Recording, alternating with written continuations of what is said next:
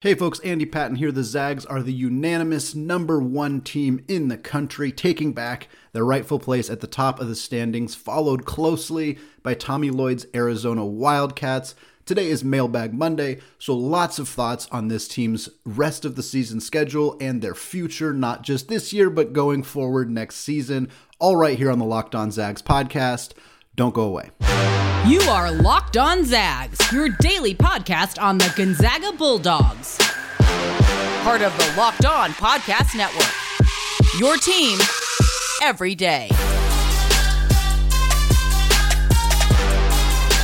What is going on, y'all? Welcome to the Locked On Zags podcast, part of the Locked On Podcast Network, your team every day. I am your host and longtime Gonzaga podcaster, Andy Patton, here to take you through a very close to an end of the next season of Gonzaga Hoops. Today's episode is brought to you by BetOnline. BetOnline has you covered this season with more props, odds, and lines than ever before. BetOnline, where the game starts. I also want to thank all of you who make this podcast your first listen of the day, and those of you who have checked the show out on YouTube. If you have not done so yet, just go to youtube.com, search Locked On Zags. Hit that subscribe button, trying to get to 500 subscribers before the final game of the Gonzaga basketball season, which we hope will, of course, be the national championship game. Again, a great opportunity to follow the show on YouTube if you have not done it already. Today is Mailbag Monday. Super excited. Love Mailbag Monday. Favorite episode of the week. If you are somebody who has yet to participate in Mailbag Monday or is not sure how to do so, very simple. You can just tweet at me at ScoreZagsScore or at Locked On Zags whenever you are thinking of a question. I will write it up. I will put it in my Mailbag Monday note sheet, and I will get it answered for that show. You can also email me at andypatton013@gmail.com. That's a great way to ask multiple questions, to ask questions, and also submit hot takes for Andy Locks, which comes out on Thursdays, or just have a nice conversation with me if you're interested in doing so. So a couple different ways to get involved. Got a lot of questions to get through today. This first question comes from the old Heffalump on Twitter, who says, seems like a tough week offensively. Was it just that both Pepperdine and Santa Clara didn't want to get embarrassed again, or is there something Gonzaga isn't doing? It seems to my eye that there's too much settling for threes and not great looks. Yeah, the Zags were a little flat last week.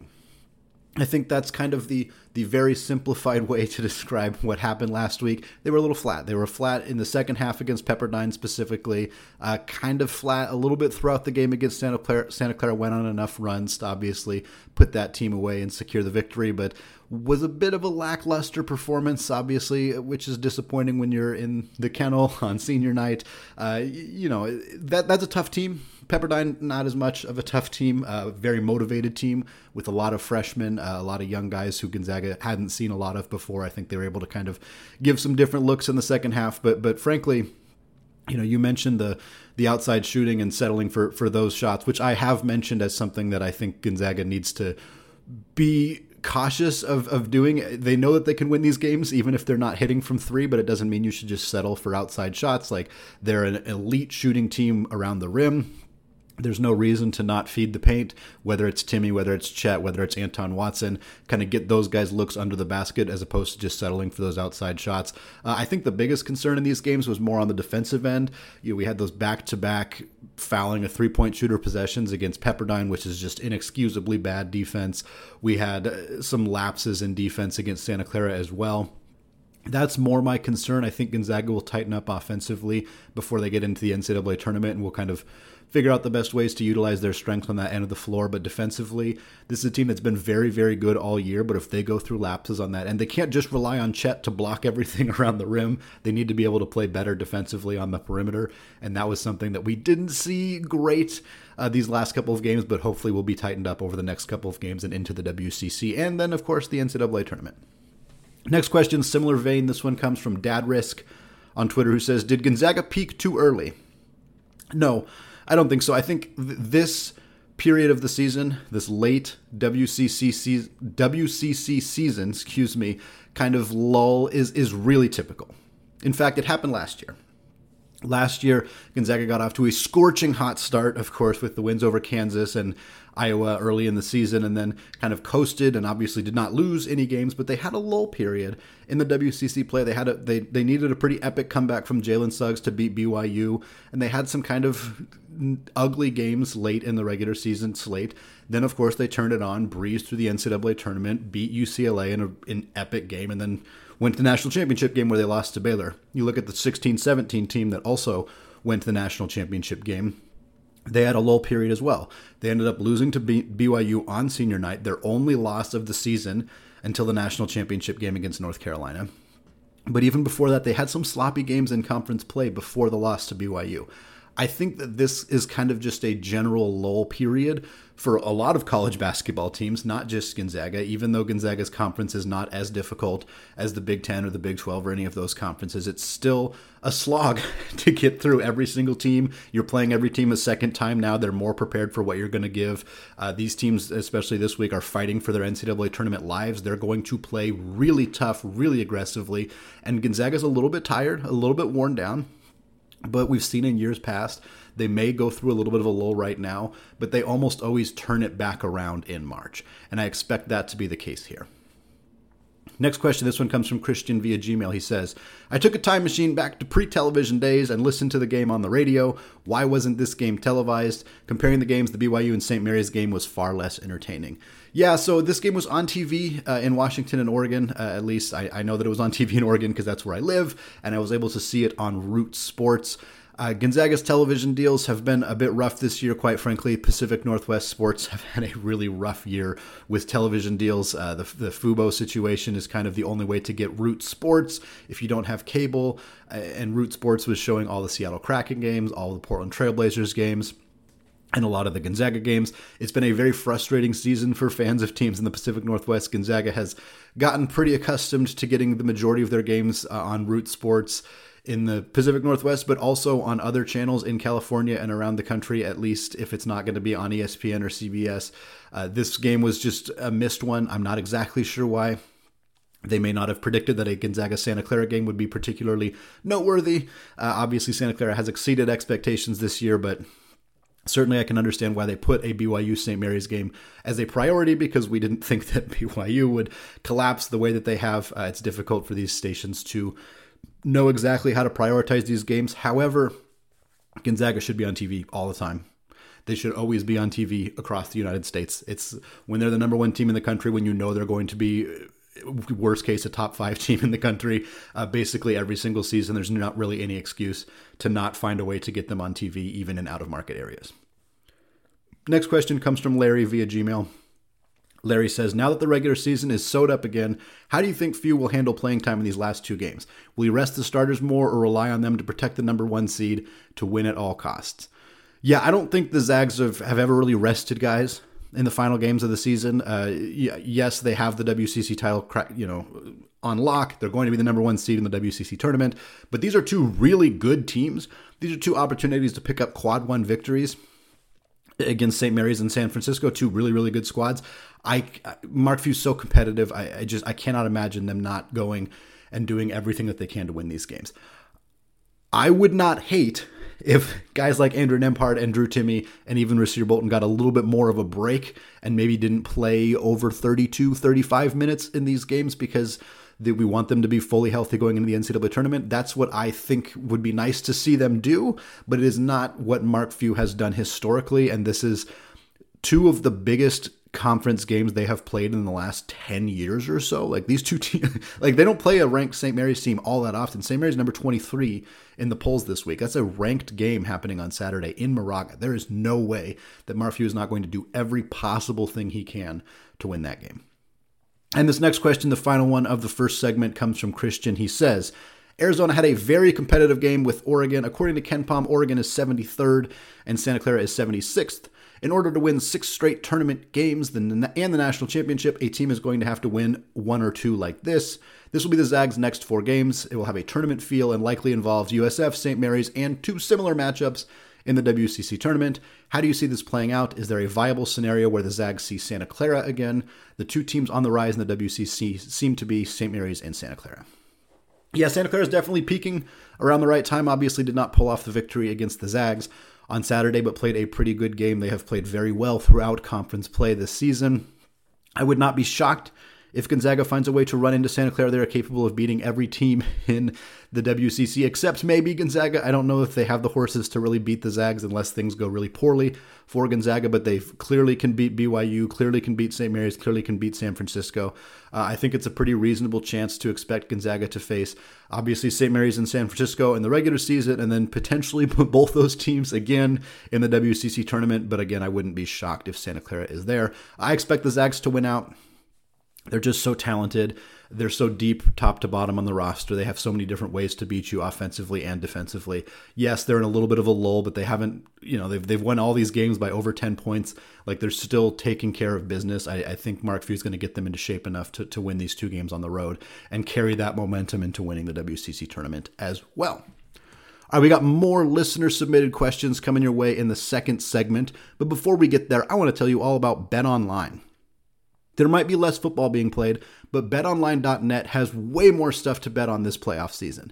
From scores, totals, and player performance props to where the next fired coach is going to land, BetOnline is the #1 spot for all things NFL betting in 2022. And it's not just football. BetOnline.net's basketball, hockey, boxing, and UFC odds coverage is the best in the business. From sports right down to your favorite Vegas casino games, BetOnline is your #1 online wagering destination. BetOnline is the fastest and easiest way to wager on all of your favorite sports and play your favorite games. Andy Patton here to introduce our new sponsor, Homefield. Homefield is a premium collegiate apparel brand out of Indianapolis, offering incredibly comfortable, officially licensed apparel with vintage college designs. Homefield has kicked off Big News Saturday Season 3, where they launch a new school on their site every Saturday for 8 straight weeks.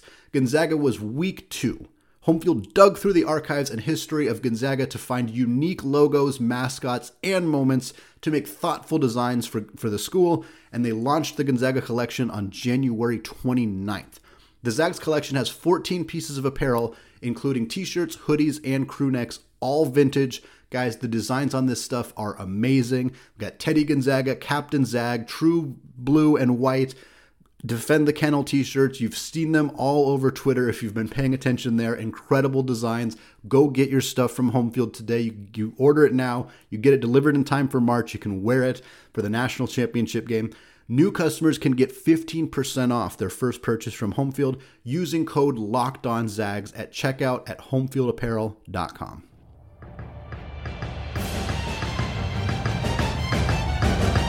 All right, segment 2. Still Andy Patton, still Locked On Zags, still answering listener-submitted questions for Mailbag Monday. This first question of this segment comes from Larry. Larry says, Salas only played 8 minutes when they could have used his D on Pipes and or Williams. Why? This is obviously referencing the Santa Clara game on Saturday. Yeah, so Few doesn't, he really doesn't trust his younger guys in close games very often. This has been what I would consider somewhat of a flaw in his coaching style, particularly with the development in the sense that they have a lot more really talented young freshmen, like freshmen who are capable of playing right away. For the majority of Gonzaga's history as recruiting, the players they brought in needed to develop in not insignificant roles before they could really play. They've obviously had players who came in as true freshmen and played significant minutes right away. Not just Jalen Suggs and Chet Holmgren, but, guys like Kevin Pangos who had a big role right away. Going back, Blake Stepp and Adam Morrison even had a big role as a freshman. Like they've had that in the past, but Few generally relies a lot more on his veteran guys. In this case, in this game against Santa Clara, Rasir Bolton and Andrew Nembhard both had really good games. They played really well. Now, Salas is a much better player defensively than either of those two guys. And in a game where PJ Pipes was killing the Zags and Jalen Williams, one of the most talented players to face in its play, I can understand the desire to have Salas play more minutes and help shut those guys down. I thought 8 minutes was surprisingly low for Salas. I'm not shocked because it's Mark Few. And whenever a game gets a little close, he's far more likely to rely on his veteran guys over his freshmen. I don't think that strategy is inherently bad all of the time, but I think he overdoes it sometimes. I think a fair criticism of Mark Few is being unwilling to trust his younger players in situations where they could probably thrive and flourish and develop as players. Obviously, the overall development at Gonzaga has been extremely strong. Players develop extraordinarily well in this program. There are thousands of examples. Everybody in the NBA right now, basically, Rui Hachimura, Joel Ayayi, Killian Tilly, all these guys took these really big leaps during their collegiate career. So I'm not one to criticize too much on the actual development that Gonzaga does with their players, but I do think there are more opportunities to get these guys in situations where they can really thrive and learn how to utilize their skills to help the team win in games that they're not winning by a significant amount. And this was an opportunity that in my mind was missed, where Salas could have played 15 minutes in this game. Yeah, you would have had to take some time away from Nembhard or Bolton or Hickman or even Strother potentially. And I can understand why Few was maybe hesitant to do that, but I think this was an opportunity, potentially a missed opportunity for Salas to get some valuable minutes. Next question comes from HoopsFan AB on Twitter, who says, given his length and skills, are you surprised the Zags don't post Strother up more?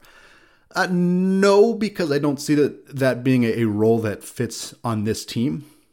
Drew Timme, Chet Holmgren, Anton Watson are always in the game. Usually two of them, almost always two of them are in the game at the same time. And they're such elite low post scorers. All three of them are really highly efficient low post scorers. So when Strother's in the game, using him in that role, getting him the basketball down low is just... it's just a less efficient way to try to score the basketball. He's better utilized as a driver to the basket, a cutter to the basket, utilizing that floater he has, which is very, very good. Or of course, just as a pure standstill outside shooter, which he's very, very good at as well. So it's just, I think it's a skill he could probably develop. He could probably do well at. And I think if Gonzaga were to have lineups where he was playing the four more, which could happen next year if Chet Holmgren and Drew Timme leave, I think there's a situation where Anton Watson plays a lot of minutes at the 5. Julian Strother, if he returns, obviously, plays a lot of minutes at the 4 in that situation. I think there could be opportunities for Strother to be posting up, but we also don't know how great he is as a low post scorer. Again, he's got a great floater. He's good at finishing around the rim, but there's a difference between cutting to the basket and finishing around the rim and actually catching the ball on the block and making a post move. I don't know what his skill looks like there. My guess is he can probably do it, but if he's not going to be 65 to 68% at that, which is really hard to do, then there's not really a need to utilize him that way because Chet, Anton, and Drew are all over 60-ish% at doing that. So just give it to the guys who are better at it. But again, I think it's something that could be a part of Strother's game in the future, but I'm not shocked that it's not a part of his game right now. Next question comes from S_DeWitt11 on Twitter. He says, is Drew Timme still in the running for National Player of the Year? I guess it depends on your definition of running. Is he a top 10 candidate? Yeah, I think probably. Is he a top 5 candidate?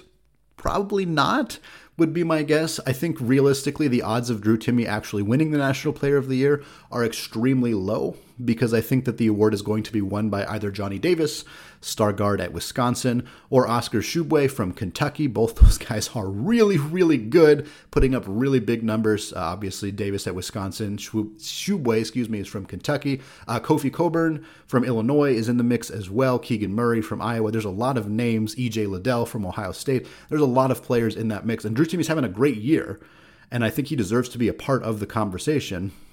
But at this point, I think it would be quite surprising if he were to take home that award.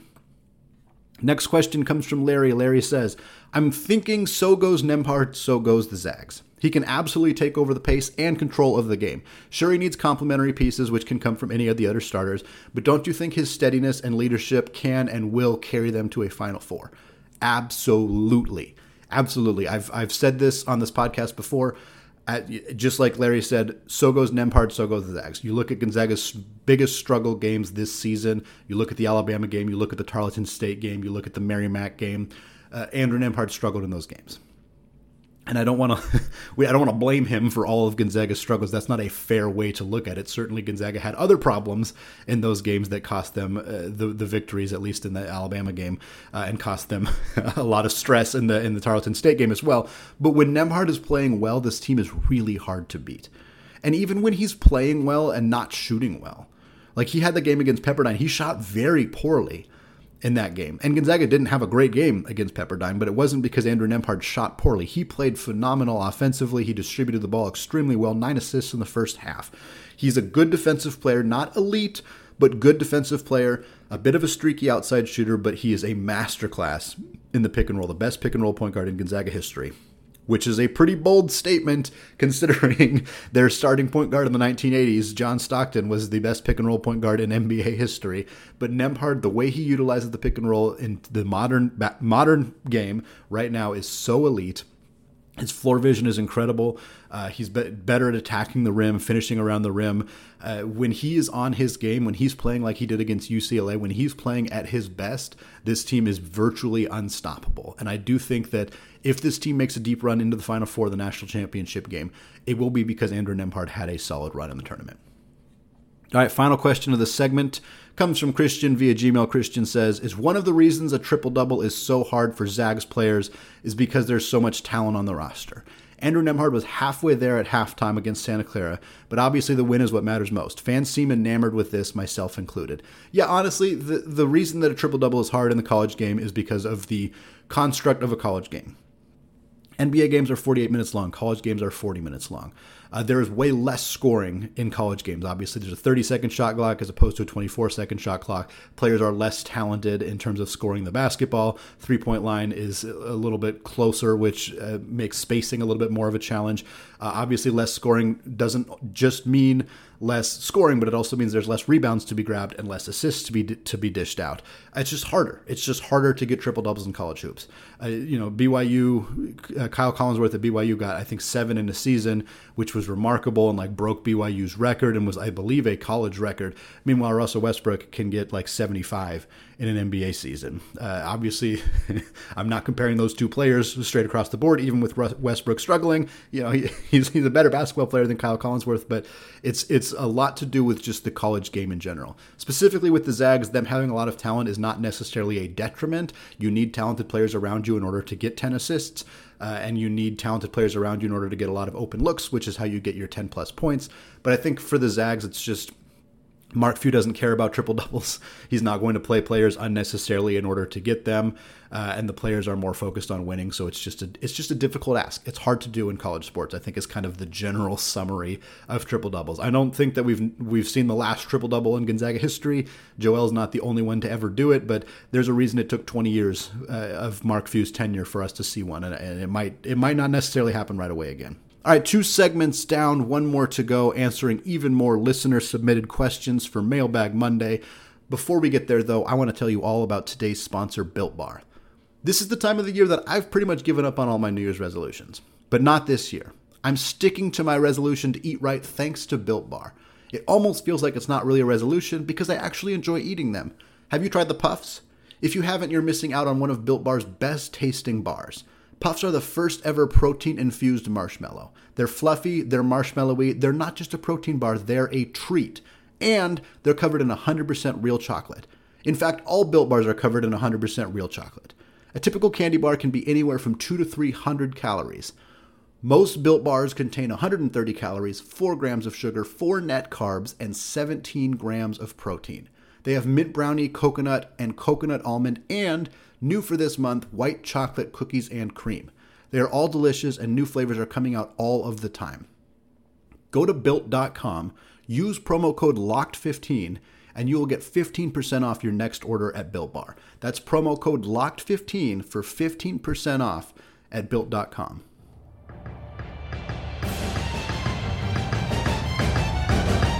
All right, segment 3.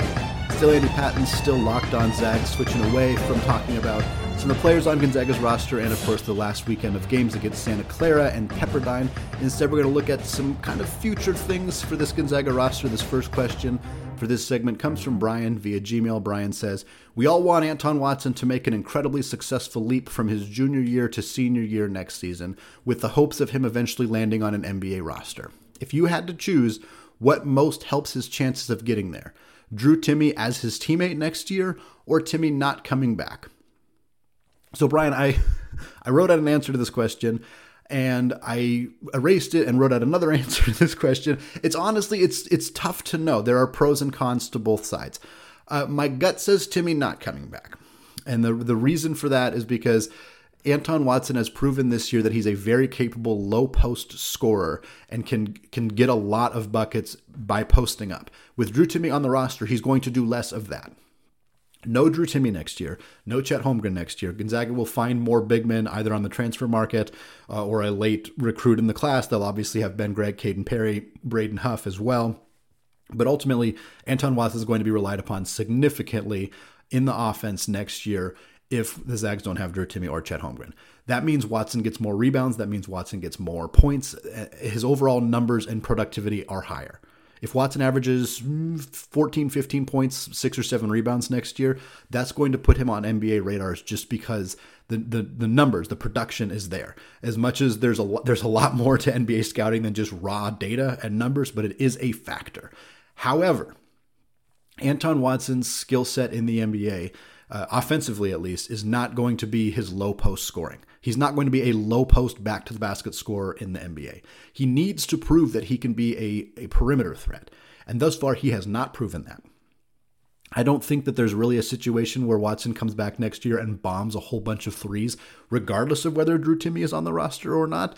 But if Timme is on the roster and Watson has proven he's more capable of shooting from the outside or at least handling the ball, we could see Gonzaga try to run their high-low offense with Watson at the top of the key, Timme down low. That would afford Watson more opportunities to show off his ball handling skills, his straight line drives to the basket, and potentially stepping out and knocking on some outside shots. That skill set is more valuable to him becoming an NBA player than him just putting up more raw data. So it's a tough, there's arguments for both sides. There's arguments on both sides. Watson won't have as much offensive production statistically if Drew Timme comes back, but the type of production he has could be more in line with what his role would look like in the NBA. Next question, this one comes from AD206 on Twitter, who says, "It seems to be a given that Bolton doesn't come back next year, is it? It appears that he would have another year of eligibility left, and he isn't in NBA draft conversations." Yeah, most grad transfers don't really get involved in NBA draft conversations. If they are graduating and transferring to another school, they probably aren't going to be NBA players because they would have gone to the NBA by then. I think Bolton is the kind of guy who could squeak his way onto an NBA roster through the G League. He's talented enough, especially the way he's been shooting the basketball this year. But to answer the question, I do think it's very likely that he leaves, and I'll talk about that more on the next question. But he could come back. And there was an indication in an article written by Jim Meehan at the Spokesman Review that all about Rasir Bolton that indicated that, yeah, he might consider coming back. Like, it's not out of the question that he runs it back with this Gonzaga team next year. Would be interesting to see how that would shake out with the rest of the guard rotation, depending on what the two freshmen do, depending on Dominic Harris's health, depending on whether they get Anthony Black or any other high-level guards in the class of 2022. But obviously, there's no situation where Rasir Bolton coming back is a bad thing. It would be quite good to have a player of his skill set back on the roster next year if he chooses to do so. Next question comes from John via Gmail. John says, "I saw in a tweet a day or so ago that the only player you are 100% confident in losing next year is Chet Holmgren. So let's play the game that I give you a player and you tell us how confident you are that he will not be on the team next year. I know we've talked about it in the past, but this is a fluid situation. So how do you feel about these players on February 21st? So he gave me a list of 6 players. I'm going to go through them. I'm going to tell you what percentage I think it is likely that they are gone. Number 1, Andrew Nembhard. I think there's a 94, is what I wrote down, 94% chance that Andrew Nembhard is gone. Again, fluid situations. I'm kind of just trying to have fun with these percentages and not take them super seriously because I think it's kind of silly to take it super seriously, but I do want to talk about each of these guys. Nembhard, very likely gone. I would be very, very surprising to me if he comes back. He doesn't want to be a super senior. He's a guy who's had his eye on the NBA for a long time. That's not to say that he wouldn't be super valuable if he came back or anything like that. I just don't think that that's his vision. I think he's planning to leave after this year. Number 2, Rasir Bolton, 85% gone is what I put there. I already kind of talked about his path and the potential for him to return in that article at the Spokesman Review, but I think more than likely he's not going to come back either. Drew Timme, number 3, 59% gone. I've still kind of stuck with the 60-40, that 60% he's not going to return, 40% he is going to return. Nothing has really swayed me from changing how I feel about that. A strong NCAA tournament makes it more likely he leaves. but it's really up to him. The skills that he needs to show in the NBA are still not skills that he has fully showed. He's not showing up on a ton of draft boards. So if he wanted to come back, run it back for another year, make some money through NIL deals, become the most hated player in college basketball, he could still absolutely do that. Number 4, Julian Strawther, 48% gone. Basically, I'm 50-50 on Julian. It really depends how he plays in the NCAA tournament, how he does in workouts. He's 6'7", big-bodied guy, good rebounder, good outside shooter, the kind of skill set that NBA scouts love. They also love youth. He's young. That's the kind of stuff that could pull him away even if he didn't have this overwhelmingly productive season. He's been very, very good, but I think that his body size and everything like that is enough of a reason for him to potentially be an NBA prospect, regardless of actual performance on the court. Number 5, Nolan Hickman, 44% that he's leaving. I think it's more likely that he stays. For a while, it looked more likely that he was going to leave. He was on a lot of draft boards. He was a really highly productive backup for Nembhard and Bolton. Lately, I don't want to say he's struggled. His role has just been reduced. They're running Nembhard out there a lot. He's playing a lot of minutes. Bolton's minutes have increased.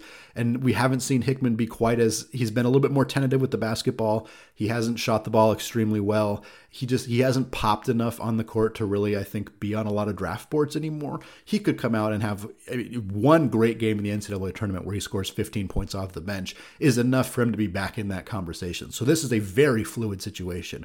But right now I'm leaning towards him probably sticking around for another year at Gonzaga. And then number 6, Hunter Sallis. I got Hunter Sallis at 20% leaving. We talked about him a little bit earlier in the show. He hasn't played a ton of minutes.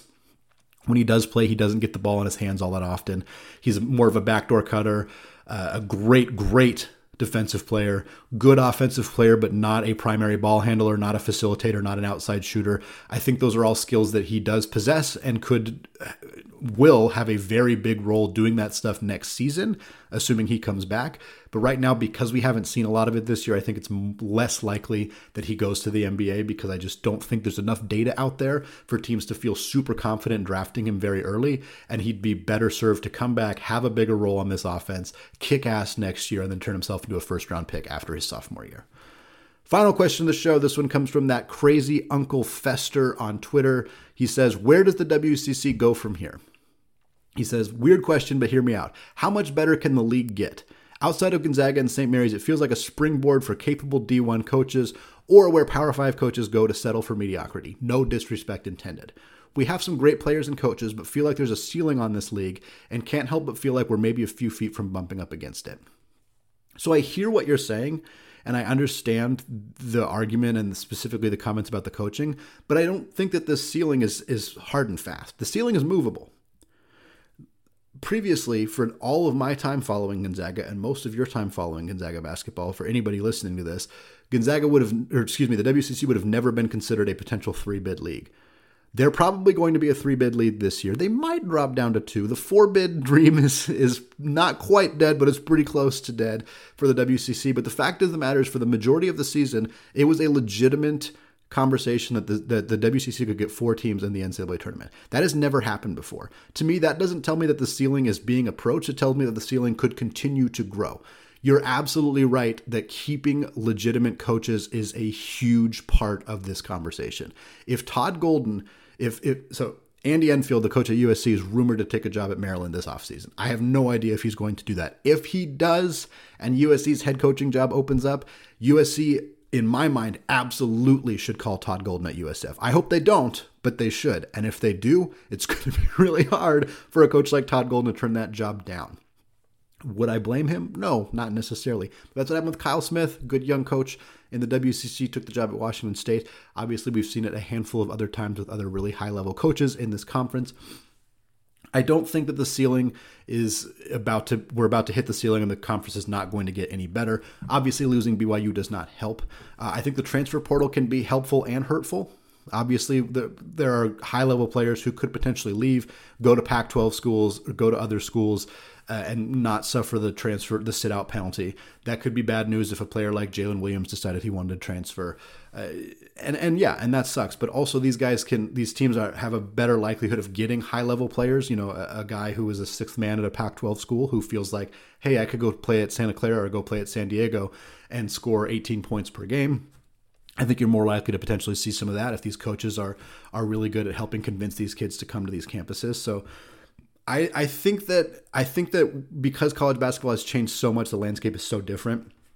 It's hard to know where exactly the ceiling is for the WCC, but right now they're in a very good spot. They got a lot of good coaches. They got a lot of good teams. Santa Clara is a tournament caliber team that didn't have a good start to the season, so they're not in that conversation, but they could be in that conversation next year. Every other team has been in that conversation this year should be in that conversation again next year. You got teams like Portland and San Diego who are improving. You got a Pepperdine team that was very good last year. They reset this year, but they could be good again. I don't think that we're talking about a future where the WCC is a consistent 5-6 bid league. That would be very, very crazy to me, but I don't think it's crazy to think that this conversation we're having this year about 3 or 4 teams being in the NCAA tournament is the kind of conversation I think that could continue to happen for the next couple of years. All right, that is going to do it for me today. We got a fun guest coming on Tuesday's show, and of course more fun coming up the rest of the week as the Zags take on the Dons and the Gales in their final 2 regular season games of the season. All coverage right here on the Locked On Zags podcast, available wherever you get your podcasts and on YouTube. Thank you again to those of you who have made this show your first listen of the day. Now is a great time to make your second listen of the day, the Locked On Bets podcast. Locked On Bets is your daily one-stop shop for all of your sports gambling needs. Locked On Bets is hosted by your boy Q with expert analysis and insight from Lee Sterling. All right, thank you all for listening, and go Zags.